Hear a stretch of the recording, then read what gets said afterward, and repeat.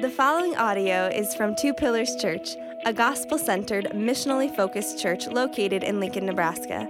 More information about Two Pillars Church can be found at www.twopillarschurch.com.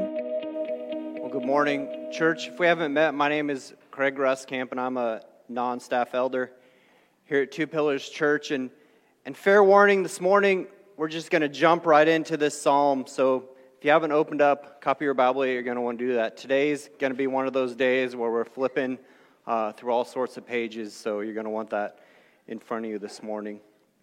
Let's start by taking a look at the structure of Psalm 128. This psalm is a psalm of wisdom, and we hear that wisdom in the very first verse. Blessed is everyone who fears the Lord, who walks in his ways. And that wisdom gets repeated in verse 4. Behold, thus shall the man be blessed who fears the Lord. Right? So we have one piece of wisdom repeated twice here in this psalm. I think that's kind of a heads up for us, right? Let's pay attention to that. And sandwiched in between those two verses, we have what that blessing looks like, verses 2 and 3. You shall eat the fruit of the labor of your hands. You shall be blessed, and it shall be well with you. Your wife will be like a fruitful vine within your house. Your children will be like olive shoots around your table. So that's what this blessing is going to look like. And then in verses 5 and 6, the psalmist is going to end with a prayer over the readers. The Lord bless you from Zion. May you see the prosperity of Jerusalem all the days of your life. May you see your children's children. Peace be upon Israel. So this morning, we're going to look at those three sections. We're going to look at the wisdom in verses 1 and 4. We're going to look at the blessing in verses 2 and 3. And we're going to end with a prayer in verses 5 and 6. And this morning, I want us to see that God's blessing is on those who are faithful and devout to Him. So let's start with verse 1, with the very first word, blessed. Now, Psalm 128 is a psalm about blessing, about the blessing of God on His people. And the word blessed or blessed is repeated 4 times in this psalm, right? And blessed or blessing means to prosper or to be happy, to be glad, to be satisfied in the Lord. And this theme of blessing, right, it seems to be a common theme for us this morning, but it's actually a theme throughout the entirety of the Bible. And this is where I want us to do the work this morning. I want us to see that all the way from Genesis to Revelations, this book, the Bible, is about blessing. So let's start at the beginning. Go all the way back to Genesis, the first book of the Bible. Genesis chapter 1, starting in verse 27, says, So God created man in His own image. In the image of God He created him, male and female. He created them. And God blessed them. Right?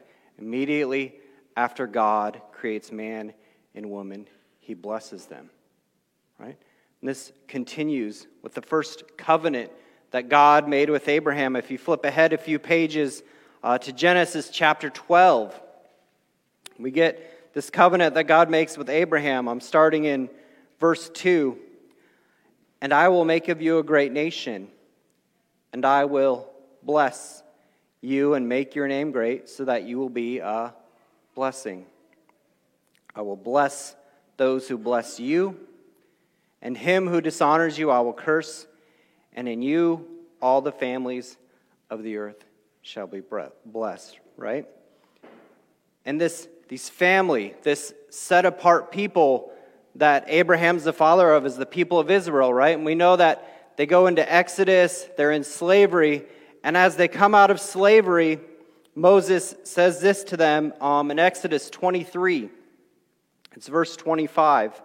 So the people were in slavery, they're coming out of it. Moses is telling them all these things about God, and he says in verse 25, You shall serve the Lord your God, and He will bless your bread, and your water. Right? So again, God blessing the people. And we're not going to flip to this one, but if we did in Deuteronomy 33, God gives an individual blessing to each one of these tribes that he's called out, right? Now, jumping ahead a little bit to David. David's kind of the character we associate with Psalms, right? And David also had blessing upon blessing from God. And right, he had those victories. He had his physical wealth. He had his kingship over Israel. And we hear about David's blessing in his song to the Lord in 2 Samuel. So I'm turning to 2 Samuel chapter 22. David prays this, or sings this, writes this song for the Lord. And starting in verse 22, he says this, "For I have kept the ways of the Lord and have not wickedly departed from my God.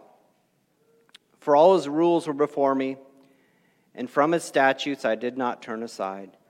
I was blameless before him, and I kept myself from guilt.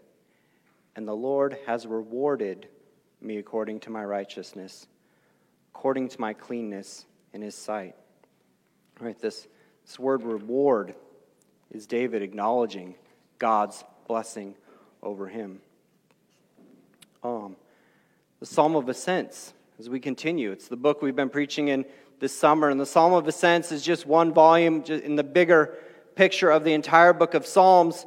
So if we turn to the beginning of Psalms, chapter 1, we read about blessing again, right? It's actually the first word of Psalm chapter 1, verse 1. "Blessed is the man who walks not in the counsel of the wicked, nor stands in the way of sinners, nor sits in the seat of scoffers. But his delight is in the law of the Lord, and on his law he meditates day and night. He is like a tree planted by streams of water that yields its fruit in its season, and its leaf does not wither. In all that he does, he prospers." Our psalm this morning, Psalm 128, in a lot of ways repeats the blessing or the picture that Psalm 1 gives us, right? It has blessing. It has following God's ways. It has prospering, right? It's all there in Psalm 1. And then we can move ahead to the New Testament, right? To the time of Jesus. Jesus also paints a picture of blessing. He continues this theme in Matthew 5, right? Sermon on the Mount with the Beatitudes. This is Matthew 5, starting with verse 2. These are Jesus' words. "And he opened his mouth and taught them, saying, Blessed are the poor in spirit, for theirs is the kingdom of heaven. Blessed are those who mourn, for they shall be comforted. Blessed are the meek, for they shall inherit the earth. Blessed are those who hunger and thirst for righteousness, for they shall be satisfied. Blessed are the merciful, for they shall receive mercy. Blessed are the pure in heart, for they shall see God. Blessed are the peacemakers, for they shall be called sons of God. Blessed are those who are persecuted for righteousness' sake, for theirs is the kingdom of heaven. Blessed are you when others revile you and persecute you and utter all kinds of evil against you falsely on my account. Rejoice and be glad, for your reward is great in heaven. For so they persecuted the prophets who were before you." So Jesus also continues to paint a picture of blessing for us. And finally, if we go all the way to the end of our Bibles, the book of Revelations, chapter 22. This is verse 7. "And behold, I am coming soon. Blessed is the one who keeps the words of the prophecy of this book." Oh, look, this list is in no way exhaustive, right? I was reading my devotional last night. It's Psalm 119, and I was like, oh, there's a verse I could add to my sermon, but I didn't. You're welcome. The reality is, once you know it, once you see it, you can't unsee it. The entire book of the Bible is God's blessing on us, right? His desire is to bless his children. He wants us to be a light, not hidden under a basket, but rather to shine for his glory, so that everyone can see what living under his blessing looks like, right? And let's be clear here. This blessing isn't always like rainbows and kittens and unicorns either, right? Adam and Eve were expelled from the garden. Abraham was asked to sacrifice his son. David lost friends and children. Jesus was reviled to the point of death on a cross.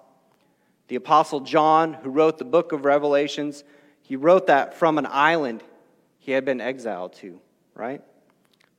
But none of these people lived without the blessing of God in their lives.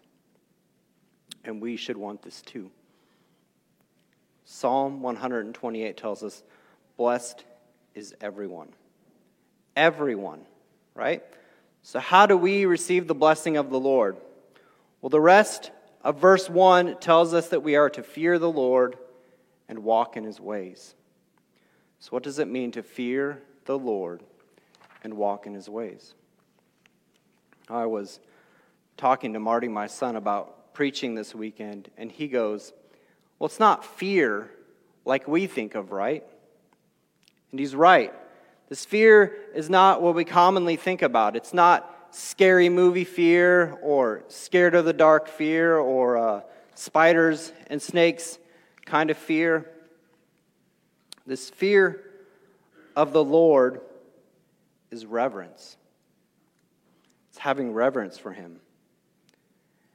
It's living in right worship and obedience to God.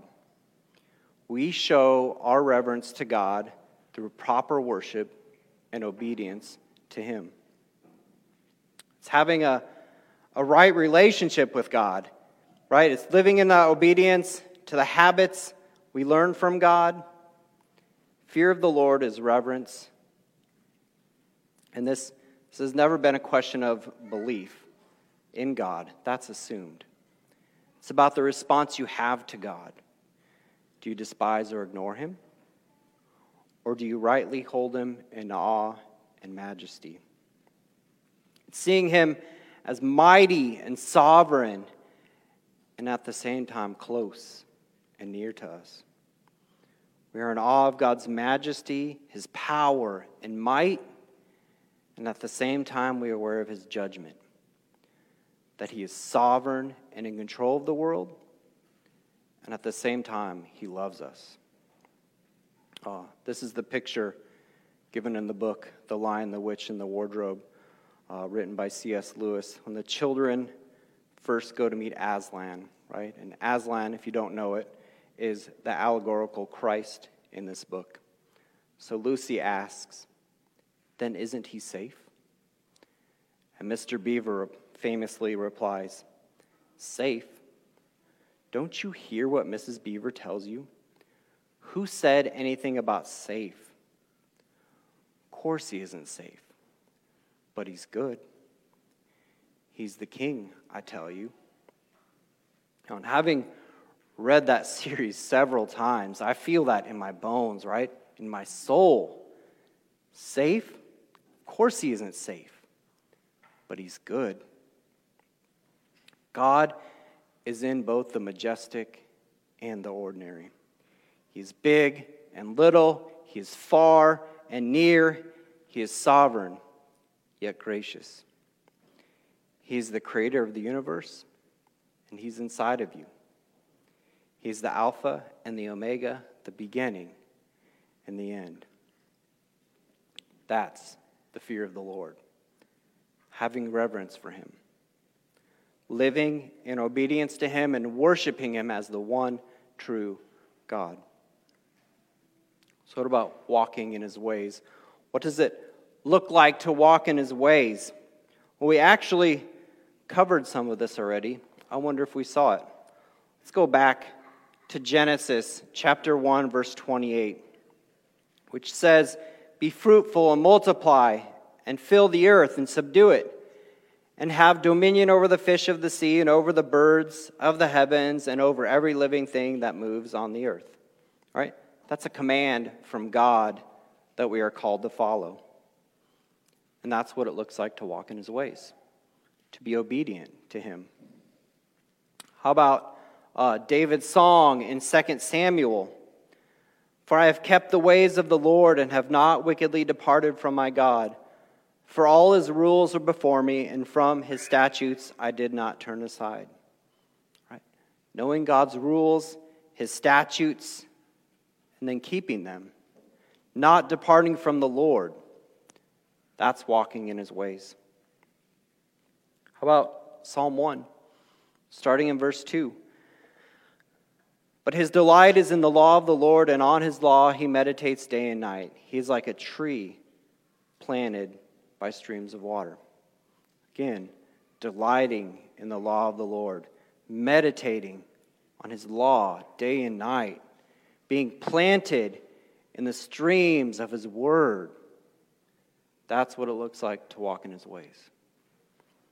How about Revelation 22, verse 7 that we ended with? Blessed is the one who keeps the words of the prophecy of this book. Keeping the word of God. That's what it looks like to walk in his ways. So do we see here that tied to these verses of blessing is also the wisdom of how to walk in his ways. We have to know his law and commands. We have to know and live out the words of the Lord, right? For us, that's the Bible. Do we know what's in it? Does it shape our lives and our decisions? Do we spend time meditating on his words? So that's verses 1 and 4. The theme of blessing across the entirety of the Bible. What it means to fear the Lord and walk in his ways. And now Psalm 128 gives us a picture of what it looks like to be blessed. Now, before we dig into that, I wonder how you would have answered that question this morning. What would it look like for you to be blessed by God? As we sit here this morning, how would you answer that question? Well, verses 2 and 3 are going to give us an answer, right? It's a blessing that focuses on family and home. Verse 2 says, you shall eat the fruit of the labor of your hands. You shall be blessed, and it shall be well with you. Now, we have to do some work with the context here because the psalmist is writing to the people of Israel, right? At that time, they worked the land in order to eat. And this is an agricultural society, right? They didn't run to the grocery store. They had to grow their own food. So there's a deep reliance or connection on the source of their food, and they understood the work it took to grow that food. This is written for a people that deeply understand the labor it took to produce fruit. Let's notice the order of the first part of this verse. Fruit, the word fruit comes before the word labor because it's implied that you will work, right? We're not being told to work. They already were working. It says, those who are blessed see the fruit of the labor of their hands. In their work and around the home, they are blessed, and it is well with them. As we continue, in verse 3, we're going to see the blessing of family. Verse 3 starts, your wife will be like a fruitful vine within your house. Again, imagery that's rooted in an agricultural society, and a society that understood plants, right? Paints a picture of a spouse that is fruitful or productive. And we can't take within your house too literally, right? Wives are allowed to leave their house. Say it. My wife goes to an office for work 5 days a week, right? And she is still a fruitful vine within her house. Now, for others, this may look like serving your family in your home, right? And other folks might have some sort of combination of the two, right? We're not limited here. What is important is not what her calling is, but that you and I, are faithful to the specific calling God has placed on our lives. To further illustrate my point here. Let's consider a contrasting metaphor found in Proverbs chapter 7, verse 11. It says, she is loud and wayward. Her feet do not stay at home. If you would read all of chapter 7 of Proverbs, you would see they're describing a woman who is an adulteress. She's cheating on her husband, right? That's cast against the wife in Psalm 128 who is faithful and trustworthy. She is there to share in the work and the reward of blessing. And she's not alone. If we continue reading the second half of verse 3, we read, your children will be like olive shoots around your table. All right, now wives and children are grouped together here because it reminds us of the harmony and closeness between a mother and her children, right? And this is, again, another agricultural picture, right? The people of this time understand olives and olive shoots. They know that shoots are tender buds that need to be nurtured to grow. So our children are to be cared for and nurtured, to be discipled. Just last week, we read Psalm 127, which also spoke of the blessing of children. It said this, behold, children are a heritage from the Lord, the fruit of the womb a reward. Like arrows in the hand of a warrior are the children of one's youth. Blessed is the man who fills his quiver with them. Right, so we have these two pictures. Children are both tender shoots we nurture, but they are also weapons of war for the gospel. We should be grateful for the gift, the blessing of children. Now, this is why the context of this psalm is so important. The Israelites, the first audience to read and recite this psalm, lived at a time when food and family were their world. This imagery spoke clearly to them. If they had a full table with food to feed their wife and their children, they felt abundantly blessed. This is God's picture of blessing for us. Seeing the fruit of the labor of your hands, having a spouse that is faithful and trustworthy, having children to both nurture and disciple. Psalm 128 is going to end with a prayer for the people. This is a prayer that has 4 different requests in it, so we're going to take a look at each one of these requests. It starts with, the Lord bless you from Zion. The psalmist is praying that God would bless his people from Zion. Zion, the holy hill, the place where the temple of the Lord is located. This tells us, we see here, that blessing comes from the Lord, right? Let's not be unclear about the source of these blessings. Yes, we labor, but the blessings are from God. Secondly, may you see the prosperity of Jerusalem all the days of your life. This is a prayer for community, a prayer for the church of God, right? We've talked about Jerusalem being the city where God dwelled and where the temple would be built. So this is a prayer for the prosperity of the church of Jerusalem. This is not just a blessing or prayer for the individual, but a prayer for the community. Our blessing is wrapped up in the community of believers, right? We experience this together. We experience abundance together. We experience drought together. God's promises aren't just for individuals, they're for everyone. Third section says, may you see your children's children, right? A prayer for long life. We know that if you're able to see your children's children, you have had a long life, right? And some of you sitting here today know the blessing of seeing your children's children. You know and have experienced a long life and the joy of grandkids. Some of us are still walking that path, right? We're praying that we too get to see our children's children, right? And this is a prayer about generations. This is a prayer that should immediately evoke the chaos going on downstairs, right? The legacy we're building here at Two Pillars Church, right? The growth in God's family. And finally, the last prayer, peace be upon Israel. Yes, the psalmist wrote this for the people of Israel, but through the death and resurrection of Christ, who did not come to abolish the law, but to fulfill it, we live in the new covenant where we are the Israel of God.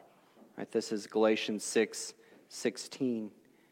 And as for all who walk by this rule, peace and mercy be upon them and upon the Israel of God. We are the Israel of God. Our prayer should be peace be upon Two Pillars Church. Let me try to end things here. Eugene Peterson wrote this about Psalm 128, and this is long, but it's good. He says, there is a general assumption prevalent in the world that it is extremely difficult to be a Christian. While it is true that many don't completely disqualify themselves as Christians, they do modify their claims. Ordinary Christians, they call themselves. They respect the church, worship fairly regularly, and try to live decently.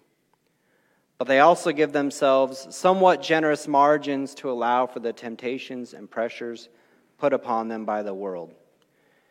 To really be on the way of faith, take with absolute seriousness all that the Bible says, well, that requires a predisposition to saintliness, extraordinary willpower, and an unspecified number of nameless austerities that they are quite sure they cannot manage. But this is as far from the truth as the East is from the West. The easiest thing to be in the world is a Christian. What is hard is to be a sinner. Being a Christian is what we are created for. The life of faith has the support of an entire creation and the resources of a magnificent redemption.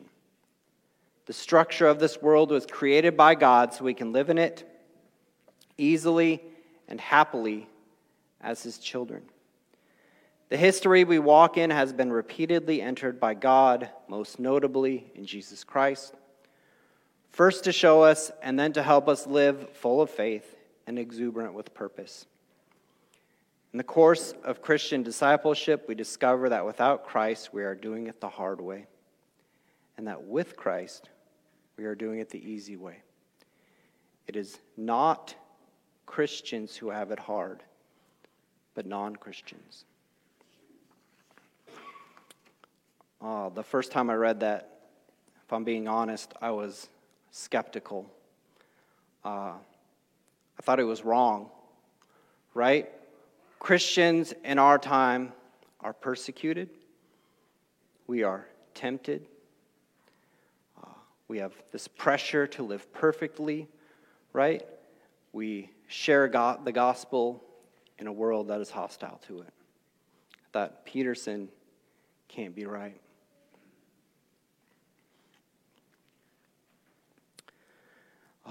And then my dad had a stroke. It was just about a month ago.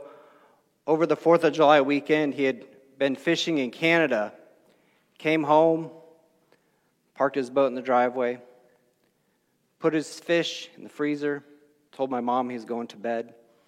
And next morning, he had a stroke.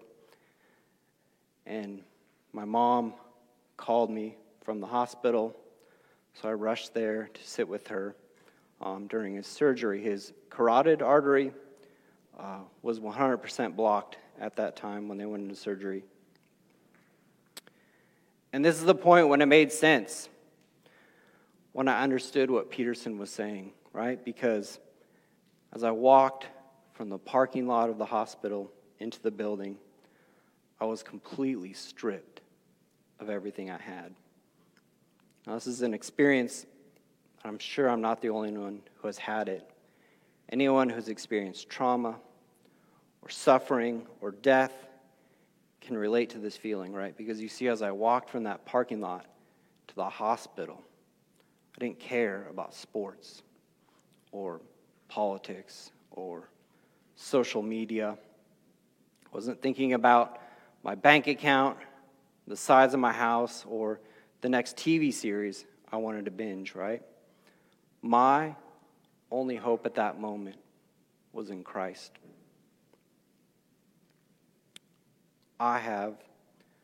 We have nothing else. There's nothing of higher value in our lives, right? And let me be clear here, this has not ever been a crisis of faith for me. I've not doubted God's goodness or his abundant blessing over the past month of my life. My dad, he made it through surgery, and he's at Madonna, the rehabilitation hospital, and they're teaching him to walk and talk again. He has a very long journey ahead of him. But I see the blessing in my wife, Ann, my fruitful vine. I see Marty, Amos, Matthias, and Theron, my tender olive shoots. We see the fruits of our labors. This has actually been a time over the last month of reflecting on what I value and how my life reflects those values, right? And look, I've not done this perfectly. I'm well aware this morning that I'm riding an emotional wave and that I'm tired. But my emotions will pass, and I will have seasons of being restored. But brothers and sisters, God clearly has my attention. I am desperate to fear the Lord and walk in his ways. And I don't just want that for myself. I want that for all of us. Our lives must reflect the importance and the value of the Word of God. That's our purpose. We must fear the Lord and walk in his ways because we know we will be blessed. I want to end by praying these words from 1 John over us. So you join me in prayer, please. It says, "Whoever says, 'I know him,' but does not keep his commandments is a liar, and the truth is not in him. But whoever keeps his word, in him truly the love of God is perfected. By this we may know that we are in him. Whoever says he abides in him ought to walk in the same way in which he walked." Father, we are well aware of your blessing this morning at Two Pillars Church, Lord. We see that in the building we sit in, Lord, the building we come to every Sunday to worship you, Lord, this building that you have blessed us with. We see that in your scripture from Genesis to Revelations, Lord, that you bless those who belong to you, Lord. My prayer for us this morning is that we would be those who fear the Lord and walk in his ways, Lord. That we would keep your commandments. That we wouldn't be seen as liars when we say, "I know him, Lord," but that we would truly know him. That we would reflect on your word, that we would meditate, that we would sit in the streams of your word, Lord, daily. That word would guide us in the decisions we make in our lives, Lord. We know right now in our world we are challenged. Our beliefs are challenged daily, Lord. And I pray that our beliefs come from your word, that we're able to clearly articulate those and know those, that we're able to share those with those of us around us, that we're able to show them what you have called us to believe, Lord. And I pray that we are known as a people here at Two Pillars Church who walk in the way that you showed us. We walk in the same way in which Christ walked, Lord. There's so much to know and learn, continue to learn in that, Lord. So I'll just pray that we give ourselves grace. Lord, this is a journey, not a sprint. Some of us are going at different speeds, Lord. It's not the speed at which we're going, Lord, but it's rather the goal and the journey, Lord. It's the goal of living a life that honors and glorifies you, Lord. And it's the journey of doing that together as brothers and sisters in Christ, Lord. So, Lord, I pray that here at Two Pillars Church, we are blessed by you because we fear the Lord and we walk in your ways. And I pray all this in Jesus' name. Amen. Thank you for listening to this audio from Two Pillars Church. Feel free to share this audio with others, but please do not alter or edit the content in any way. For more information about Two Pillars Church, please visit www.twopillarschurch.com.